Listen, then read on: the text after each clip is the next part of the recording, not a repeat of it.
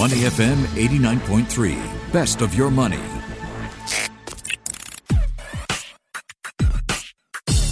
Money and Me on Your Money, only on Money FM 89.3.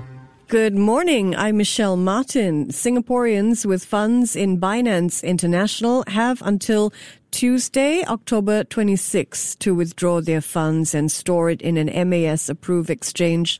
A couple of weeks ago, Binance.com made headlines here in Singapore because it was ordered by the Monetary Authority of Singapore to cease providing payment services here. A week after, DBS Vickers and the Independent Reserve, both cryptocurrency exchanges in their own right, were granted licenses by the MAS. So why did DBS get the green light while Binance.com got the red light? It's a good question, and Yahoo has a great article about this that is worth reading.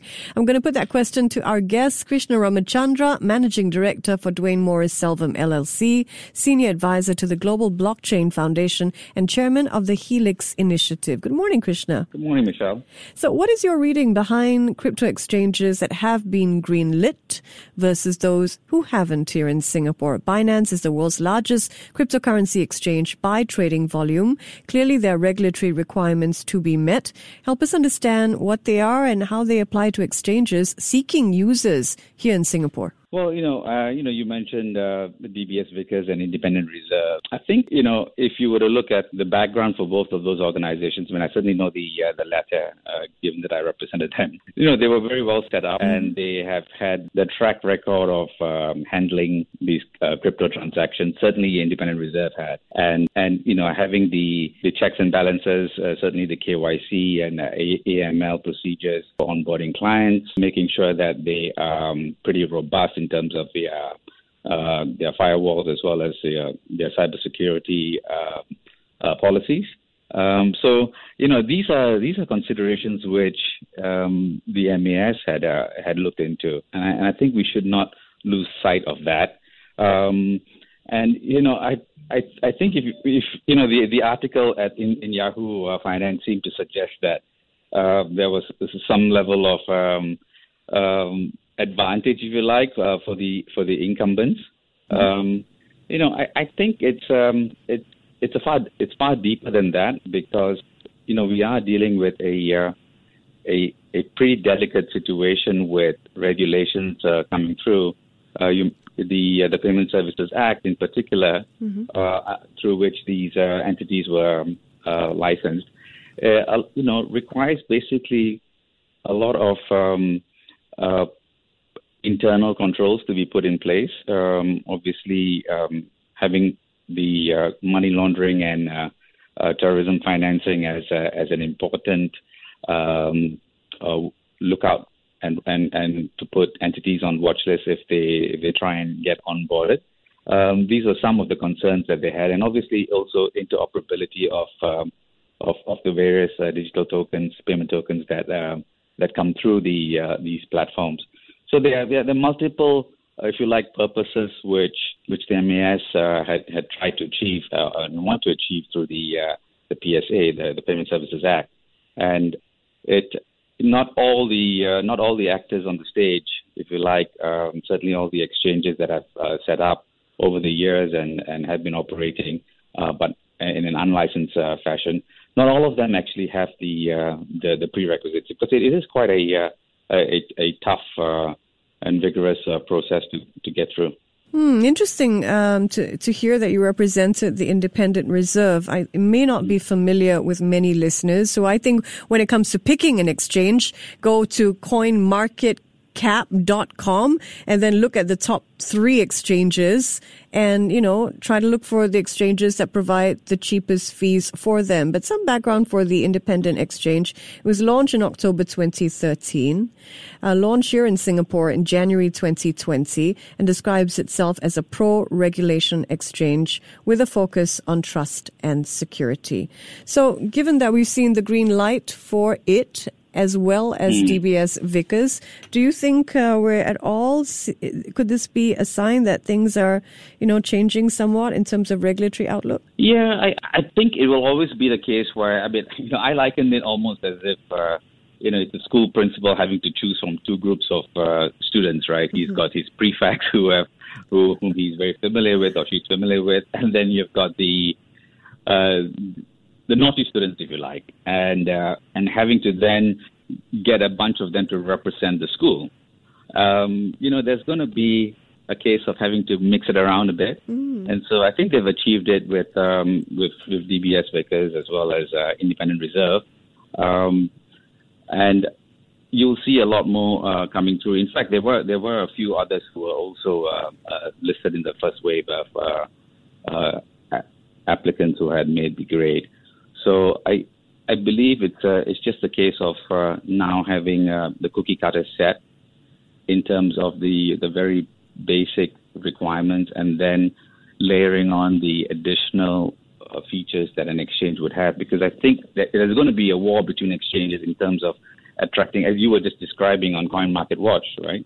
Which exchange do you actually go to? And it can't simply just be because of the fees. It has to also be on the user interface and how long they've been also in existence, and have they got a good track record in terms of not having been hacked or not having lost any of the currencies in the past. Sure. So there's a whole host of things to consider as well. Sure. Meantime, Binance has advised users in Singapore to cease all related trades, withdraw fiat assets and redeem tokens by noon October 26 to avoid potential trading disputes. And some, of course, will have to incur those coin transfer fees to move their coins to other exchanges. Next up, let's take a look at what the U.S. Securities and Exchange Commission is largely expected to approve, and that is a Bitcoin ETF that invests in futures contracts. The approval expected later this month.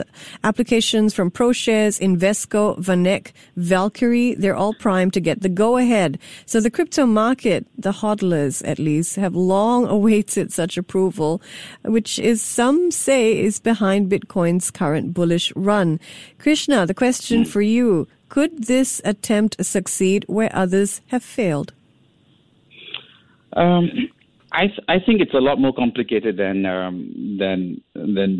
we actually discern from the headlines, because having the futures contracts and having them packaged through an ETF actually requires an entire ecosystem around the support and the liquidity and the trade, as well as the prime brokerage, if you like. And I'm not quite sure if that's there at the moment. And obviously, you'd have pretty high Bitcoin leverage as well, or rather low leverage, meaning you wouldn't be getting the same types of margins that you would get on other commodities. I actually think that Gensler, in trying to steer it towards a futures Bitcoin ETF, is perhaps maybe trying to get a bit of the regulatory muscle that currently the CFTC actually have, the Commodities Futures and Trading Trades Commission, which have to date been the sole regulator of Bitcoin. But then I think once it gets classified as an ETF, then you'd have the SEC coming in as well. So I think we should not discount a bit of political maneuvering amongst the regulators as well, certainly as far as the U.S. is concerned. Yeah. Go ahead. No, I was just going to say that because it's not as if Bitcoin ETFs are new. And if you look at even ProShare, I think in June as well, earlier this year, they had effectively tried to mimic the futures a futures contract methodology as well. And, in Canada as well has got a very good system where the Bitcoin ETFs have got the right type of custodyship. That's with Gemini. And, they seem to be working very efficiently. So I think we've also got to look at some of the tax implications. I know Fidelity has been pushing really hard to have a 401k tax status granted to Bitcoin ETFs as well. So there's a lot of push definitely for sure amongst the big financial institutions that actually need to be part of the action, if you like. So I think the Van Eck CEO, Jan Van Eck, put it quite well. He said SEC could be concerned about the potential for discrepancies between Bitcoin and future prices, the potential for funds to get too large, and push limits on how many contracts they can own, and the risk of cross-border investment. I mean, does this boil down to the SEC wanting transparency when it comes to regulatory control in the Bitcoin market?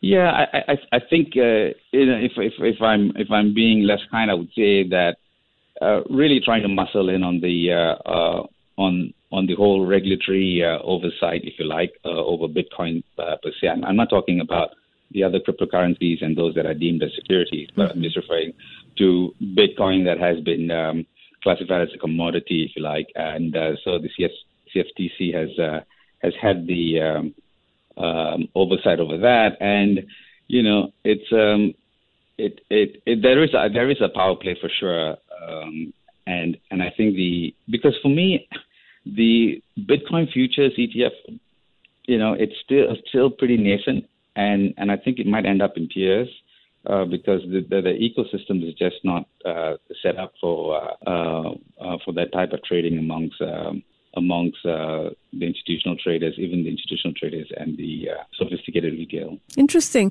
If we take a step back, I mean, can you help us understand a little bit about what we mean by a Bitcoin futures ETF? So this is a synthetic product. What is the difference between the existing Grayscale GBTC or Grayscale Bitcoin Trust and this possible ETF? Yeah, so Grayscale, they were ahead of their time, and when they got permission to invest in the various cryptocurrencies, they had issues on the custodyship, which basically meant that it would not be as easy for one to just liquidate one's position in the shares of an ETF, for example, if you were if you had a position with Grayscale. So Grayscale had that slight kink, if you like, in terms of how one would invest with them. In fact, they too are, I think, in the list of applicants which want to get Bitcoin ETFs full and proper. But as you know, the Grayscale Trust has got exposure to a lot more other currencies as well. But then when you look at the futures contracts, I think the futures contracts, Bitcoin futures ETF is really as synthetic as it gets, because you're dealing with futures contracts which in a sense kind of have to roll over every month, especially if you front month it. Which so means there's that contango issue, right? Contango bleed. Yeah, that's right, because it's a give, and to be fair, the contango bleed is it afflicts almost all commodities these days, which is really the prices just keep going higher and higher, and you're kind of like chasing a moving target, and so one way to rationalize it would be, at least I'm getting some exposure onto this asset class as opposed to not having it at all. So I think that's how some of the managers would rationalize it. But it's that you can imagine. I mean, you raised a good point about the contango issue, as well as the ecosystem around futures contracts, right? So I just wonder why it's kind of being force-fed, if you like, into the general financial markets at this point of time. Yeah, so, it's the investor that could get caught in the roll and lose, and get nickel and dimed by that steep contango roll. When we look at a possible Bitcoin futures ETF, what does this mean on the books for crypto markets, the Bitcoin market in particular? Well, it's definitely going to give a lot of. It's going to be a fillip to the investment community, because you'll have some of the funds that have been on the sidelines now being able to invest in having a mandate on public securities, and now being able to invest in these ETFs. So that will be a positive.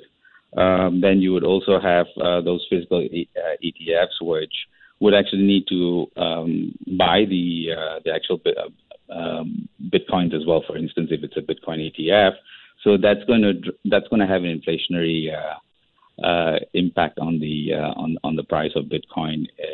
If all of a sudden you have not only a whole host of ETFs that have been granted approval, but you have a whole set of funds, like the Fidelities and the Vanguards of the world, now looking at this being a good mutual fund alternative for their 401k investees. And so is it mainly Wall Street that benefits these funds that you mentioned largely from a Bitcoin futures ETF? Who stands to benefit the most? I think the general community as a whole, right? Because if you're holding onto a Bitcoin, for example, and you're long on it, and you're just going to sit on it, I can only imagine that this is going to just drive more interest and drive more awareness and education being directed into not only into the asset class but also into the ecosystem. So I think it's beneficial all around, right? Because the market has somewhat priced in the ETFs already, right? So I don't think we're going to see a massive hike just because a couple of ETFs get approved. And it's not as if ETFs have not been approved in the past, putting aside the Bitcoin futures ETFs. So I think we have a pretty good situation with more awareness. It's great that the regulators are now thinking about how this will impact existing regulations, because most of their regulations are archaic and old in the sense that they have not really catered for the dynamism of this digital currency avalanche. All right. I think we're looking to October 18th for